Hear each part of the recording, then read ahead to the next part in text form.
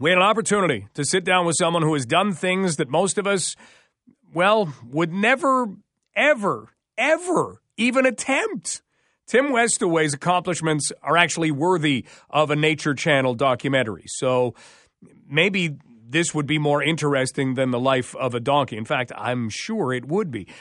We had an opportunity to talk with Tim because we outlined some of his accomplishments before 4:30. 7 races that have gone over 100 miles in length, ultramarathons, regular marathons, Olympic marathon distances, and the Canadian death race. And Tim is also going to be climbing Mount Kilimanjaro, and we'll talk to him about that in just a bit. But we had to ask about the Canadian death race.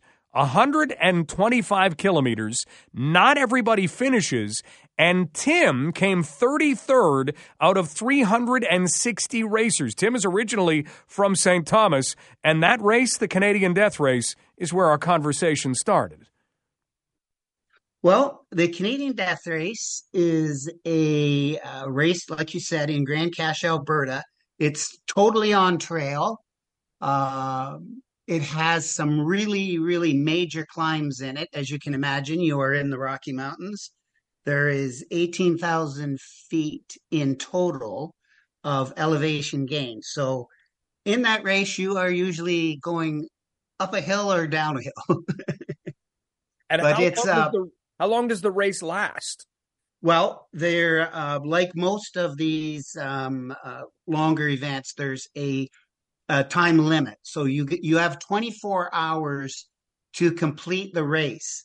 But it's a little more complicated than that because you have the race is broken down into 5 different stages, and you have a cutoff time for each of those stages. So you have to be to the end of, leg 1 by a certain amount of time. So throughout the entire race, you're under the gun to meet these cutoff times. And they make them, they kind of front load the race. So the first 3 is where you lose most of the people. Only about a third of the people that finish this thing. So yeah, you've got to really be on the move. There's not a lot of sitting around in this one. Are they doing those basic stages so that they can check you medically at each stage? Are they making sure everybody's okay? Because this is 125 kilometers at a 18,000 feet elevation gain by the end of it. Are they making sure you're okay? Absolutely. It's a really, really well-run race. At the end of each leg, there is all sorts of volunteers. They keep an eye on everyone. And about the only thing, Mike, that where it can get a little dicey is, and they can't control the weather. And you can get some really interesting weather out there. I actually, you'll find this funny, but the race is in August, as you know. I went out in June and met a couple of my buddies that live out there, and we went out and raced and did most of the course in June. And we did the big ascent, Mount Hamel. We went up it one day, and we got snow like you wouldn't believe. I mean, it was raining at the bottom, but snowing at the top. And luckily, we had all our foul weather gear with us, because if you wouldn't have had it, you'd have been in serious trouble. And even then, we had to go into one of the shelter huts at the top and wait the storm out. So There's some risk in the race, but the day I actually raced it, it was a beautiful day. We are talking with Tim Westaway. Tim has completed 13 marathons. He has completed an ultramarathon. He's done 2 full Ironman, 2 half Ironman races, and he has gone all over the world and now has something new on the docket. So, Tim, let's talk about this, because not too long ago, you were at Mount Everest at base camp, because of course you were, and you got to talking with a couple of people about Mount Kilimanjaro. Take us to how this happened.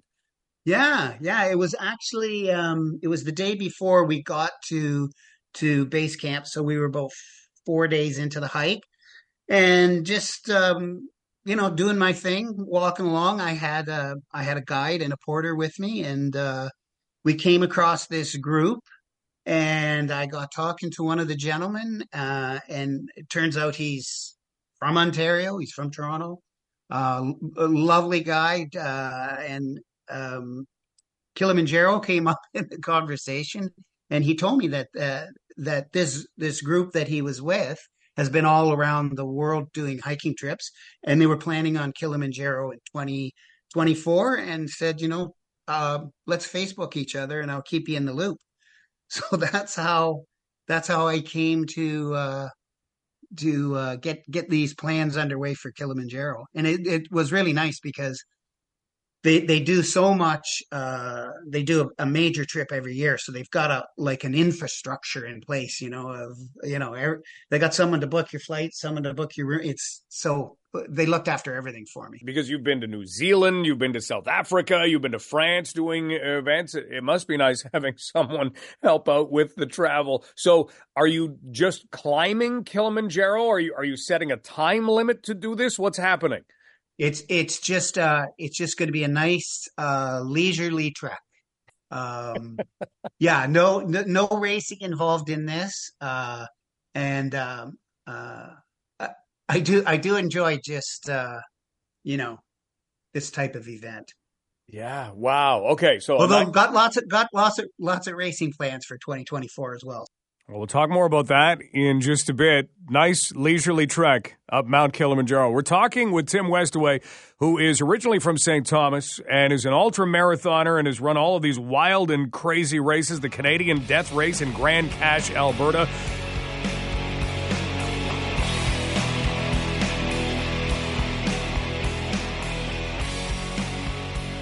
We have an opportunity to talk with Tim Westaway, so that's what we're doing. Ultramarathoner, about to take a leisurely stroll up Mount Kilimanjaro.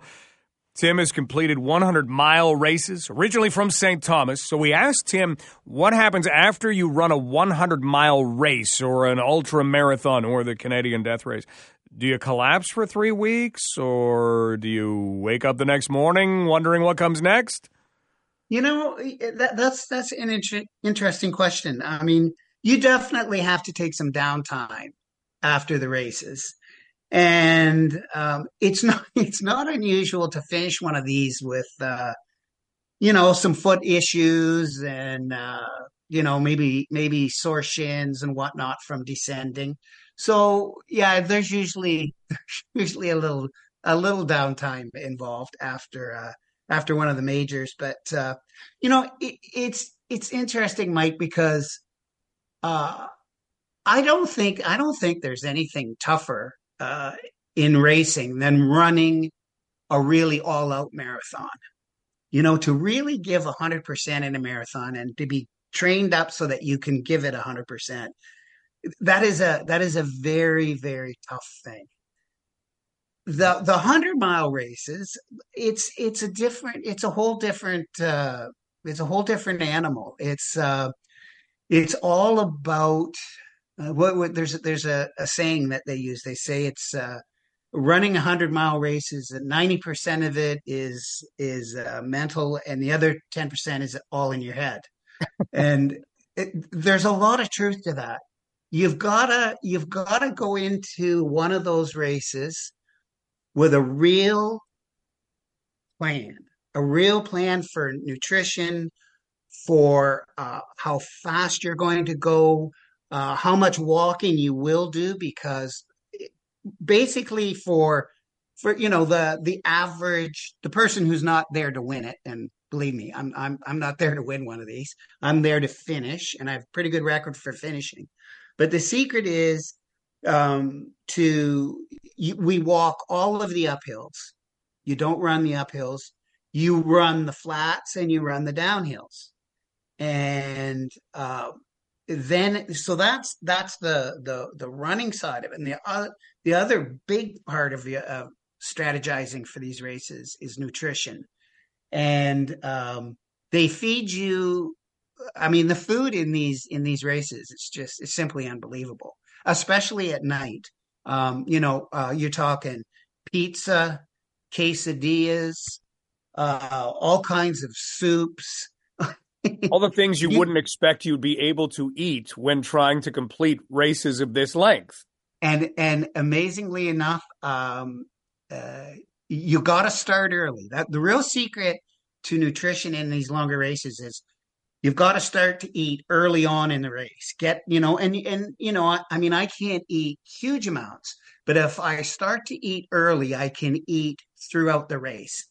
And as long as you can maintain that, they say, 200 to 300 calories an hour is about where you want to be with replenishing. So yeah, it's interesting to watch. I mean, I've raced alongside some people that could eat like I mean, just unbelievable amounts, and with no side effects, just away they go. Crazy. So yeah, it's funny too. One thing about the longer races is that uh, I always seem to get teamed up with someone.